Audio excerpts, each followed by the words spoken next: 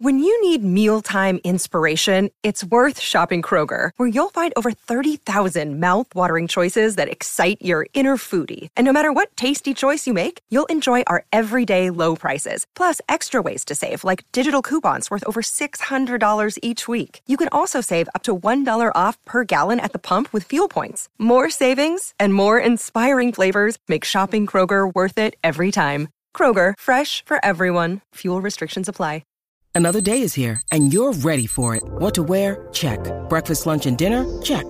Planning for what's next and how to save for it? That's where Bank of America can help.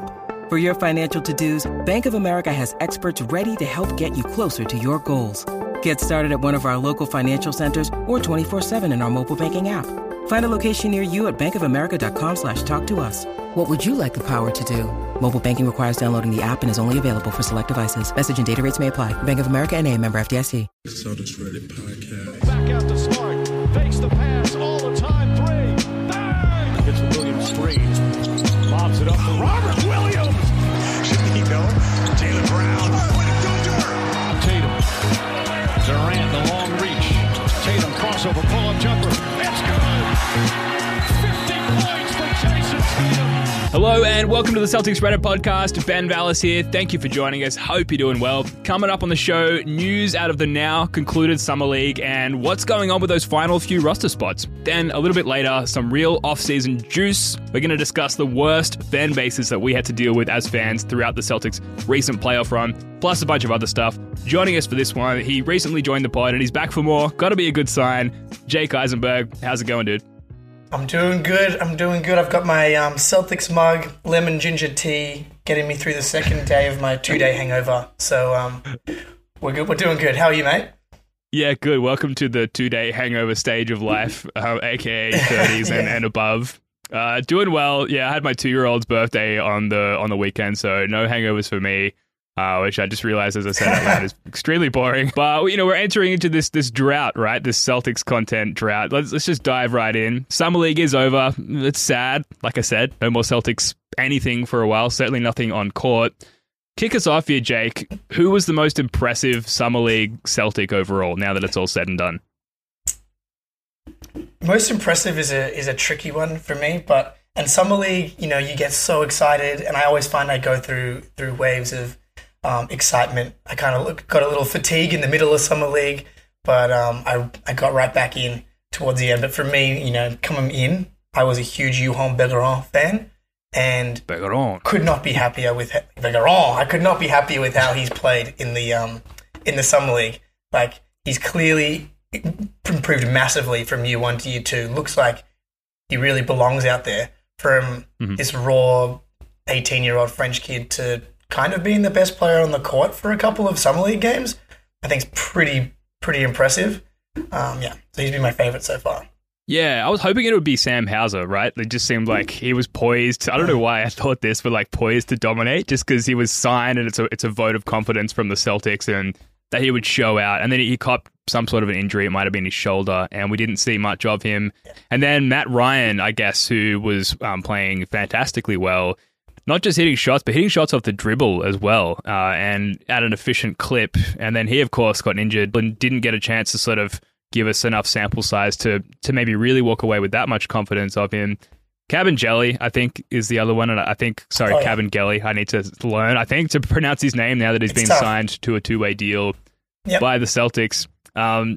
He looked decent for Summer League, right? I think that's the thing, and the caveat that we have to wrap around all of this is like all these guys look good in the Summer League, which really is nowhere near close to the actual NBA. The dude's 25. He was drafted in 2019. Like, while he was, to me, the most impressive, if he was going to demonstrate, some value as a 15th man on the roster or even higher on the roster, might have already done so already. So while, I'm happy that they signed him on a 2-way deal, I'm happy that he'll get some run for the Celtics. And I do feel like he was the most, impressive. I don't know, and we're going to get to the roster spots in a second. I don't know if we're going to see him get promoted to that extra roster spot anytime soon. Yeah, look, it happens though. I think Gary Payton's probably the most recent famous example of kind of toiling away in the G League for a few years and then becoming one of the most important players on a finals team. Now, obviously, that's best case scenario. And I'm someone who always is optimistic and hopes for the best. Like, I'm high as hell off Summer League fumes. You know, like, I got back at 2 a.m. Saturday night, and in preparation, I'm firing up Kabengele and Johan Begaron highlights. And let me tell you, if you want to get confident about some of your players, come home on Saturday night at 2 a.m. and fire up some highlights, and you're going to be thinking, is Johan a fringe all-star? Yeah, that's the secret. I don't know. Maybe he is.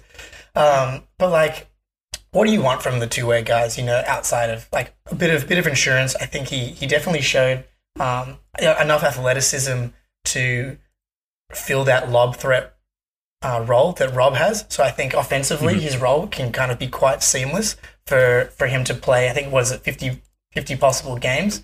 But, you know, your two-way guys, you want the vibes. You know, you've got Dikembe Mutombo's nephew, massive smile, hustle guy, loves Al Horford. Like, what more can you ask for from the two-way guy?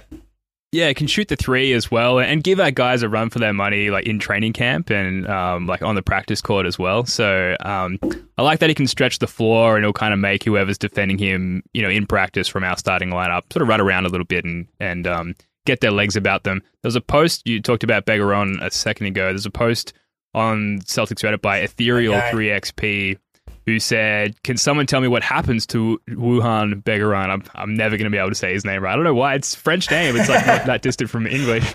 What do you think's going to happen? I'll simplify the question a little bit.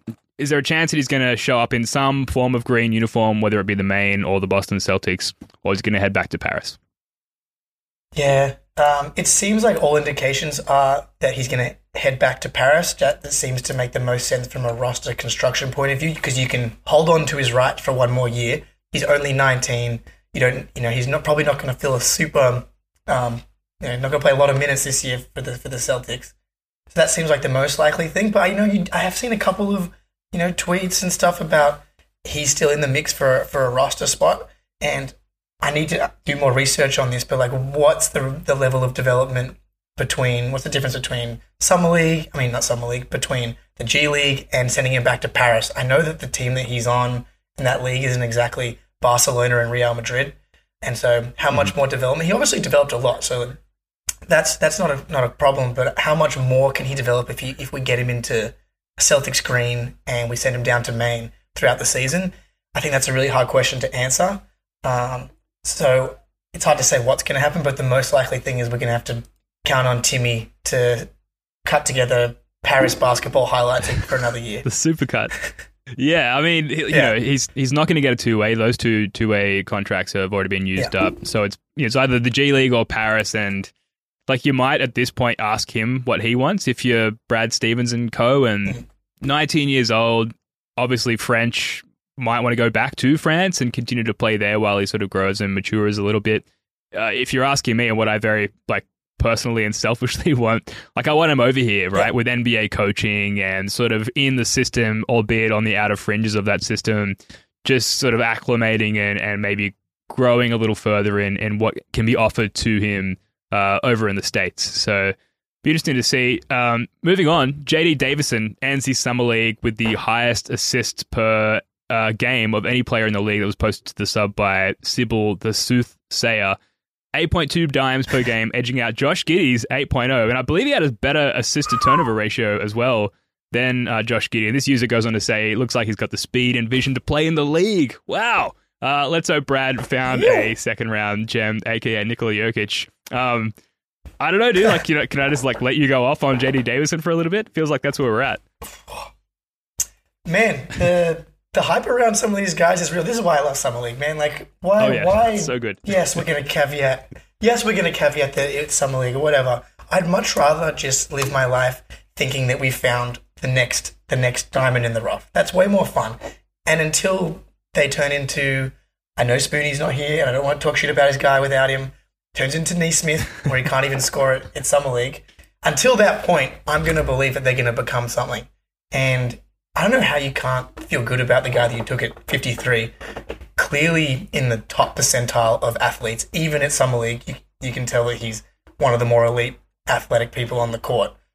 has playmaking chops, great lob thrower, which works great. I mean, him and Jelly down in Maine's going to be electric. Those two guys Stuck in him alone. Pick and roll. Ooh-wee. I love it. So good.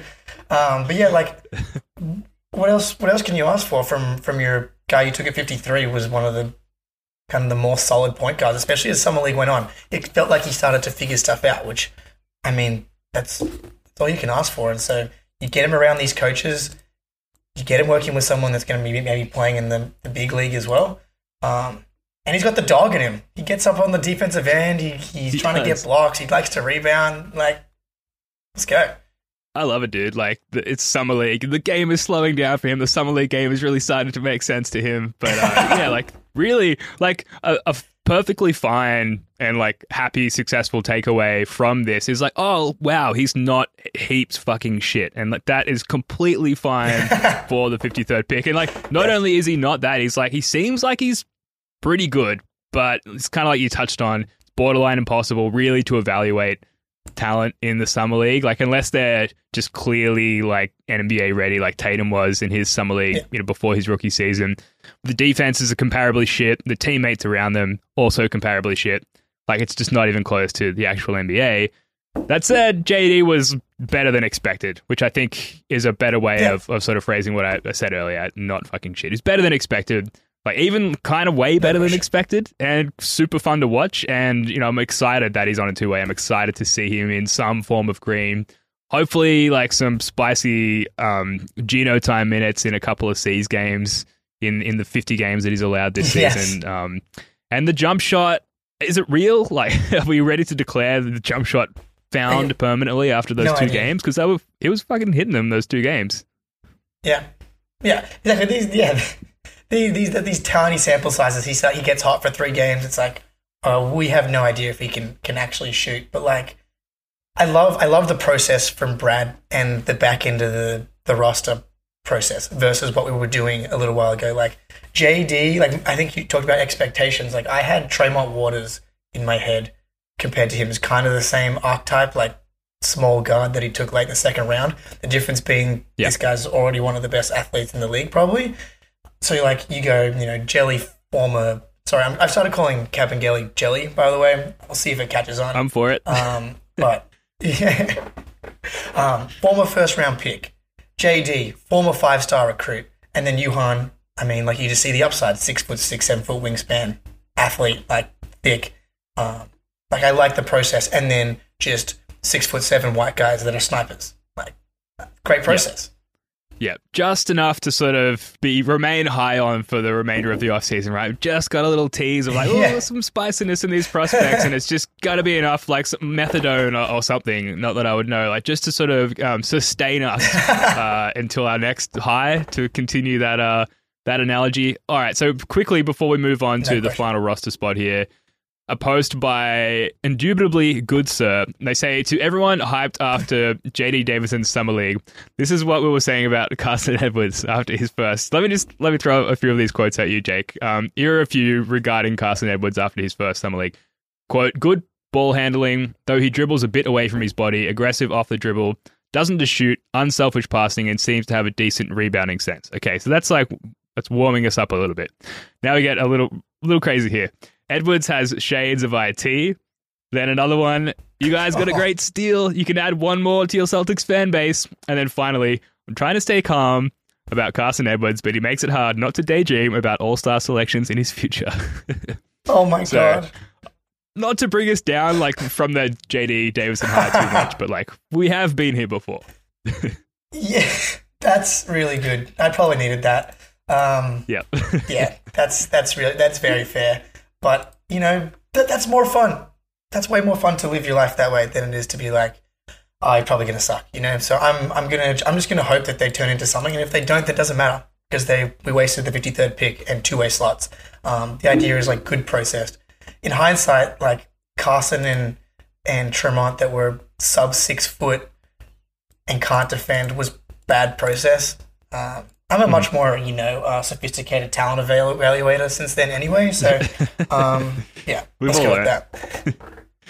And credit to Carson. Like I've never done more squats in my life than when his thighs were gracing our screens. So the motivation factor was there. All right, we're going to move on to the final roster spot here. The Celtics, they've signed 12 players plus JD Davidson and Fiondu Kabengele, or Jelly as we're calling him, on two-way deals. So there's technically 3 available roster spots, which thank you for helping me fact check that, Jake, before we started recording. How do you suspect these are going to be filled? Is the Fournier TPE going to be a factor there, which expires in like roughly 20 hours? How do you see that, just broadly speaking? Because, like we've said, like you've said in the past, Brad Stevens operates in the shadows. Like, if you had to bet, how do you think this is going to play out? Trying to read between the lines with all of the quotes from Brad and Matt Ryan sitting. Broderick Thomas didn't play the last game as well. I would say it looks like Ryan and Thomas are going to get 2 of the slots. And then personally, selfishly, would give it to Johan, but that's probably a bad idea because I think as much as I love Jelly and kind of Cornet, there definitely is a need for a little bit more big man insurance. And I think that comes in the way of maybe the TPE, maybe a vet min. We still have the other 2 TPEs as well.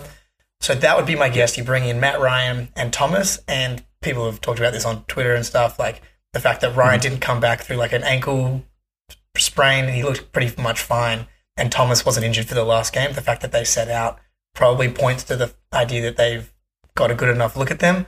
And then, you probably bring in one more big man. If it's the TPE by tomorrow, I would be surprised, but I've been surprised by everything Brad has done so far. So. Yeah, likewise. It would be surprising at this point because so many have said now that like the Brogdon trade was in effect the TPE acquisition, like salary-wise, and to bring in anything more than a minimum contract at this stage just would come with such a hefty like repeater tax, salary as a result. So also one more thing that we can maybe talk about with the over-unders later. I don't know if you want to bring in like someone that's getting paid $10, $12, $14 million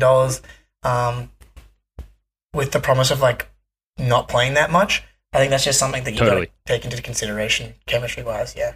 Yeah, I think for me, if you think about it, like the primary remaining position is that backup big, and they're going to be playing behind Rob, Horford, and Grant, possibly Big Bird as well.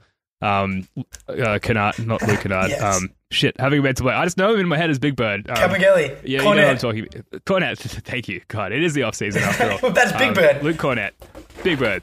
Yeah. So are we really going to elevate our tax bill beyond what it is just to get someone who probably at best is going to play behind all of those guys? Like, probably not. And so it's just going to be some vet min dude, probably, who sees the court in emergency situations. And then the secondary need is a backup wing. We talked about it possibly being Matt Ryan. I think maybe they also perceive Hauser as that, and then maybe you're hedging on that with Matt Ryan a little bit. Broderick Thomas might be a little small to be considered, a backup wing to Tatum and Brown, but I thought he had an all right showing, like more so than Justin Jackson in Summer League. So I'd be happy with any of those guys. And really, like, Celtics fans are going to shit themselves at like the lack of magnitude behind whatever names end up on the roster. But like, you nailed it, Jake. Like, the point is, none of them are going to play. There is a Reddit comment though from our guy ZGamer200 who says that, like, trying to be realistic about it, I'd want to see if the Spurs would part with Josh Richardson for 1 or 2 seconds since they moved on from DeJounte Murray. Sort of signals that they've entered rebuild mode. Otherwise, there's not really a target, in their opinion, that makes sense for the likely cost. Not just the TPE, but the assets he'd have to throw in to get someone like Josh Richardson. So it'd be nice to bring back, old mate Jay Rich, but again, I just don't think there's enough minutes to justify him having a good time on the squad. Yeah, no, I agree. Yeah, that would be sick to have Jay Rich as your 11th man or 10th man. But great vibes. The 12 million, great vibes. Like he does that thing where he just lies down and stares at the ceiling when the pregame show is going on. I kind of always enjoyed that. But I mean, you can't. And I think you do honestly have to be careful about the chemistry. Like throwing in another veteran guy that is good enough to play like 7th man minutes on a good team. You got to be a little wary. Yeah, well, I feel like we're probably going to be back with another pod pretty soon because this TPE does expire, and with every little thing that does or doesn't happen, the scope of what could eventuate narrows. So it's like the more that doesn't happen and more time that passes, the more we can get a sense of what might eventually happen. So more pods on that down the road, hopefully soon. Moving on, we're really zipping through all this. This is a great off-season pod, Jake. This is posted to the sub by Bryce Schoon, and it's a tweet from @NBA Bets. This is per PointsBet USA. It's listing the regular season win total over-unders for the upcoming NBA season. Boston on top there. 55.5 is the over-under for regular season wins. Jake, is that set fairly to you? And what are you taking there? Gun to your head. Are you taking the over? Are you taking the under? What are your thoughts? I'll tell you what, I really enjoyed it more when everybody was low on us last year, when the Celtics were 50-1 to win the title, as opposed to now being the title favorites. But I think it's correct. The team that made the finals and that just blitzed the entire NBA from January onwards all the way through the playoffs, added a former All-Star and a guy that started on a conference finals team 2 years ago in Gallinari and didn't lose a single core piece. And then the development of all these young guys, which I know I want to talk more about throughout the season, the off season as well, is like Tatum and Jalen have proven to get better significantly every single season. And when you factor in the growth of all of the guys that are 25 and under, as well as bringing in 2 high quality players, they're 10 deep, and that was kind of the concern later in the season, is they had to go to that 7-8 man rotation. But now you got 10 guys that can play. They've already got the identity in place. They were on a 67 win pace according to, I think it was net rating in the second half or something like that. I still feel good about the over. The only thing that's going to derail that is going to be injuries, and that's about it. And maybe chemistry stuff. So last time the Celtics were this high on any over-unders or any odd stuff, I loaded up and on the Celtics, and it was the year Kyrie and Hayward were coming back, and it was a disaster. So that's why I've mentioned it a few times, because the last time I felt this good, I was hurt, man. Take the under, please, Jake. Save us all from that reality again. Yeah, let me just play devil's advocate. Al Horford, Father Time will come for him at some point, and does that, if it happens in the first half or at any point this season, does that offset the talent add in Brogdon, who is injury prone in his own right, and Gallo, who is on his way down, but hopefully our staff can slow that decline by insulating him with the talent that we've already got on the team? Is that enough to sort of bring us back down to 51 wins, which is what we had this season? Also, other teams around the league, everything's not set in stone yet, but is it to be considered that they've all sort of made themselves better around the league such that we can expect less wins over the same amount of teams? Does that make sense? I've phrased that poorly, but I think you know what I'm saying. Yes. No, it makes sense. Other teams got better. But I guess I do agree, and I'm going to have a better look at this, but the Celtics do feel like there is a fairly high, every team has injury risk, obviously, but the Celtics have maybe a little more than that than some other teams, just with Horford's age, Brogdon, and Rob. But at the same time, Horford never misses time. I do think we need to kind of reevaluate what Father Time looks like. And you look at guys like Steph Curry, who's 34, who just had one of his best playoff runs of all time. Obviously, you've got guys like LeBron. PJ Tucker's a year older than Al Horford and just got paid another 3-year contract. And for good reason. He was one of the key defensive forces on the conference finals team that took the Celtics to 7 games. So I do agree that there is maybe some higher level of concern there. Brogdon, but I mean, again, I was looking at the games played from the COVID year. Brogdon played 56 and Tatum played 66. Yep. So he played 10 more, but because these seasons were shorter, totally. The most recent one is concerning, but how much of that was the Pacers tanking? We don't really know. And those, so and then, of course, we get injured and the other teams got better, but we were just blitzing those teams anyway, and we got better. So assuming relatively good health, I think hitting 55 is pretty easy. And if you get really lucky with health, I mean, I think 60 is pretty reachable as well. Yeah, 60 would be so good. I to be fair, I do completely agree with you. Like, I would take the over. Yeah, totally. And like, if we can just get like a season for once where Tatum doesn't start super slow and like doesn't wait till sort of February to come into his own, if he can get there in, you know, December, early January, then, you know, there's your 60 wins right there, regardless of health. Like, we've seen him capable of carrying a team at full health and in full form, which just unfortunately there's a ramp up there that he goes through every season. So I have a theory on that, especially like the most recent one was by far his worst start. And I think it has to do with the ball, because he went from whatever they had in the 2021 season, and then he switched to the FIBA ball for the Olympics, and then he switched to a new ball coming into the next season. And he needs things to be quite right. So I another off season with the same ball, no FIBA ball. Yeah, Wilson, let's go. Yeah, so I'm confident. Yeah, I am very confident as well. It's 93 days until the regular season starts, so hell yeah. Just gotta keep podding through the off season, keep that confidence high, and it's gonna be a lot of fun.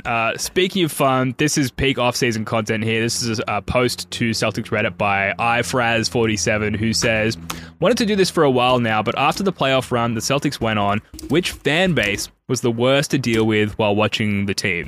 So most toxic fan base, or just overall most annoying fan base, Jake. Who have you got? And run us through your thinking here and how you came to this conclusion. Yeah.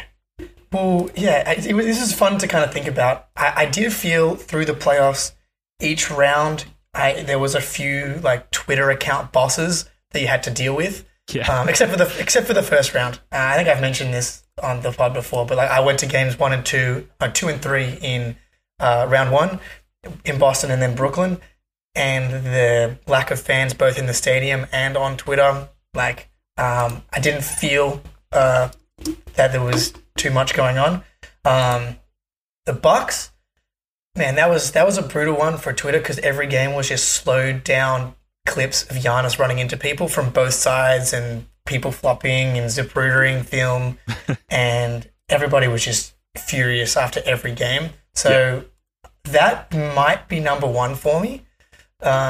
Heat fans, I didn't find were especially annoying. We got the Heat culture stuff that makes you want to puke, obviously.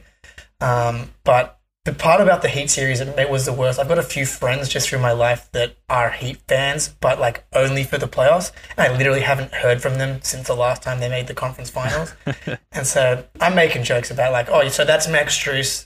He was, second round. I mean, a summer league guy. I'm making jokes about how they need to figure out who's on the team again.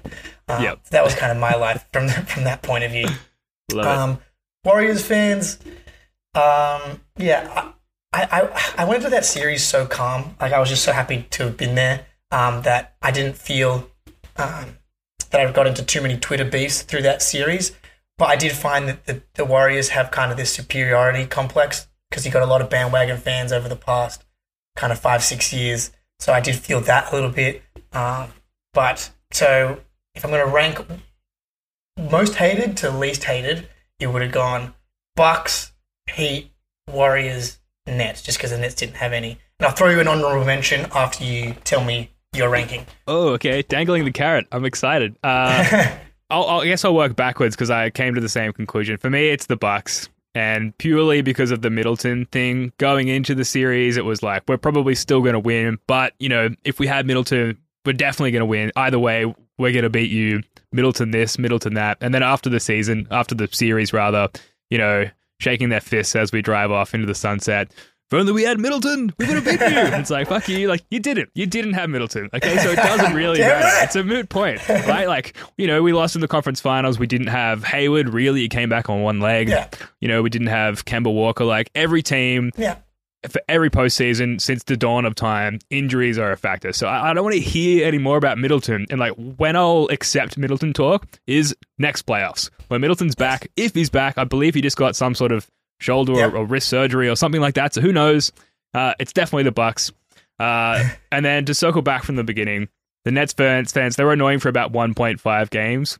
peak annoying, like if you're looking at it on a graph, was after Kyrie's 3 late in game 1. And then it really started to sort of pitfall from that point onwards. And by halfway through game 2, they were fine. Very pleasant, in fact. I didn't find the Warriors fans annoying at all. Kind of same plane of thought as you, Jake. Like there was a mutual respect between the two teams and their fan bases, just like we met at the top of the mountain and like a little gentlemanly handshake and like, may the best man win or whatever you want to say. Yeah. And then hate culture, like it makes me feel sick. There was a guy, Ronnie, someone who was commenting on all of our posts, all of our videos throughout. And like, I guess credit to him if that's part of hate culture, just like knocking down the door of our podcast after every episode. Win or loss, like, don't worry, like heat culture's going to come for you. That was very annoying. I'm so glad that we sort of, binned heat culture for another year. So heat coming a close second, but absolutely it's the Bucks and their fans and their disdain for us still so long after, like, it's over. No one, that was rounds of playoffs ago. No one's thinking about you. No one cares about Middleton. Shut the fuck up. And yeah, they keep talking about it. So it's the Bucks. Dude, no question. And do they not remember that the only reason they got past the second round last year was because Kyrie and Harden got injured? Like, they were cooked. They were dead in the water when that happened. So yeah, it's conveniently forgotten by Bucks fans. Yeah. Shut the fuck up. Let us know your thoughts. I think it's a fun one for listeners to comment on. Like, let us know the team that you have the most disdain for, even now, this long after the end of the season. And my honorable mention, which we didn't get to play them in the playoffs this time, but the Toronto Raptors, those fans, dude, like, as they've been aptly nicknamed by Ben Gulliver, the Toronto Termites, like... Remember the game that we I forget the back-to-back the first night, but the second leg we basically didn't send half our team to Toronto, and it was like the Marcus Smart gets to be the heliocentric guy game, Hauser, and we went, I don't think it was overtime, we went down to the wire, and the Awesome Raptors, amazing game, one of the best games of the season, and the Raptors fans were just insufferable all over Twitter, in every comment section of every Celtics video I saw, and I was like, where is the self-awareness of what's going on here? No Jalen, no Jason, no Horford. Like, and I think they doxed Keith Smith on Twitter. He's like one of the nicest fucking people on NBA Twitter. Like, absolutely absurd. So, fuck those guys too. Yeah, absolutely. And like when we were going into the playoffs, the last few games of the regular season, everyone was like jockeying for position. And even then the Raptors were like, watch out for us, watch out for the Raptors. Remember what happened last time you were in Toronto? It's like just conveniently forgetting all of those absences under a COVID vaccination cloud as well, if I remember correctly. But we don't have to go there. All right, so let us know your thoughts in the comments. We've got one more thing to touch on very quickly, and that is, again, we may be peaking the previous segment with better off-season content. Jaylen Brown, reportedly, I mean, there's photos of it, so reportedly is the wrong word, hanging out with Kyrie Irving and Kanye West in some sort of to-do. I don't know, Kanye West wearing a hoodie that was several sizes too small in temperatures that were several degrees too high. Jake, what's the takeaway here? What should Celtics fans think of this? Now I think this is perfect off-season content. Whether or not we're putting it out too quick, but photo just came out. Let's give it 20 minutes. 20 minutes of material. Let's go. Yeah. So, like, Jalen signed with Kanye's sports agency, who Kyrie is also a part of, and I think it's just something for Celtics fans to keep in the back of their mind with the Jalen contract stuff coming up, to expect a little bit of weirdness. Like, Kanye, notorious weirdo. Kyrie, Boston fans know this all too well. So the fact that they're all together is a little disconcerting, and that's the part that I'm a little worried about. But at the same time, I feel like we can kind of forgive Kyrie a little bit, because I know Jalen was probably one of the number one Kyrie defectors when Kyrie came out with the young guys rant. Jalen was like, dude, infamously, like, you're like 3 years older than us, bro. Yeah. Relax with the young kid stuff. Yeah. So, but we know about Jalen, thoughtful, spiritual. He's found it within himself to forgive Kyrie. So Celtics fans, Maybe you can find it within yourself as well. But yeah, I'm just planting the seed for some potential contract. I don't know if that means that Jalen's not going to re-sign or anything. I'm just warning signs.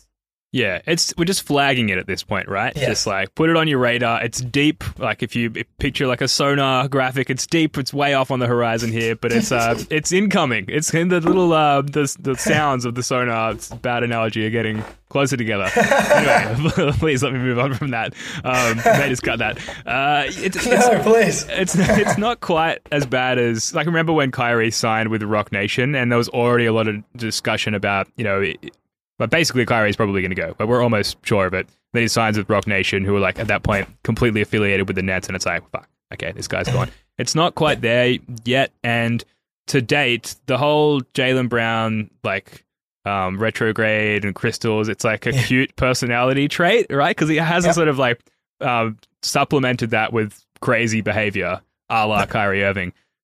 But it's like this could be like, the first domino, I guess, if we're really trying to over dramatize it a little bit. Is that fair to say?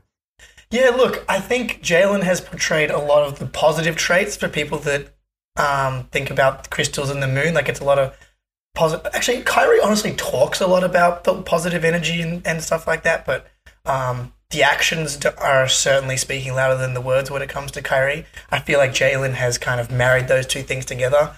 And he believes that giving good energy leads to good energy, and that's like a lot of what his life is about, and he shows that in pretty much every facet of his life. Sure. So from that point of view, it could be a good thing, like the good sides of the energy and the crystals and the moon. Let's just hope that the retrograde kind of swings the Celtics away every time, and we shouldn't have anything to worry about. Yeah, absolutely.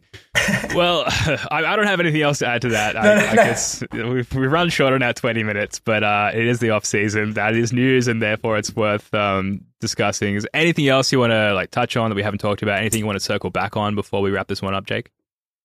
No, I think that's we definitely touched on most of it. I'm way too excited for the season. I've come out of Summer League even more in love with Johan Begaron. Oh, yeah. He's apparently going to be the thing that I do when I come home at 2 a.m. on Saturday nights. So we'll see how long that... I'm really going to get Timmy on the highlight train. I need to get a league pass for Paris basketball. Who knows? I was going to say, we'll assemble the podcast crew, quick trip over to Paris, get a couple of Begaron jerseys. Oh, man. Begaron custom Celtics jerseys. That'd be nice. I love it. All right, that's going to do it for this one. Thank you so much for listening. Let us know your thoughts on any of the topics that we discussed in the comments, YouTube, Reddit, etc. If you want to help us out, particularly comment on YouTube, feed that algorithm, or you can find us on Twitter at Celtic Reddit Pod. Jake, love your work, mate. Thanks for coming on. Pleasure. All right, folks, Wayne Spooney is going to be back with a special guest later this week. Until then, go Celtics. Peace.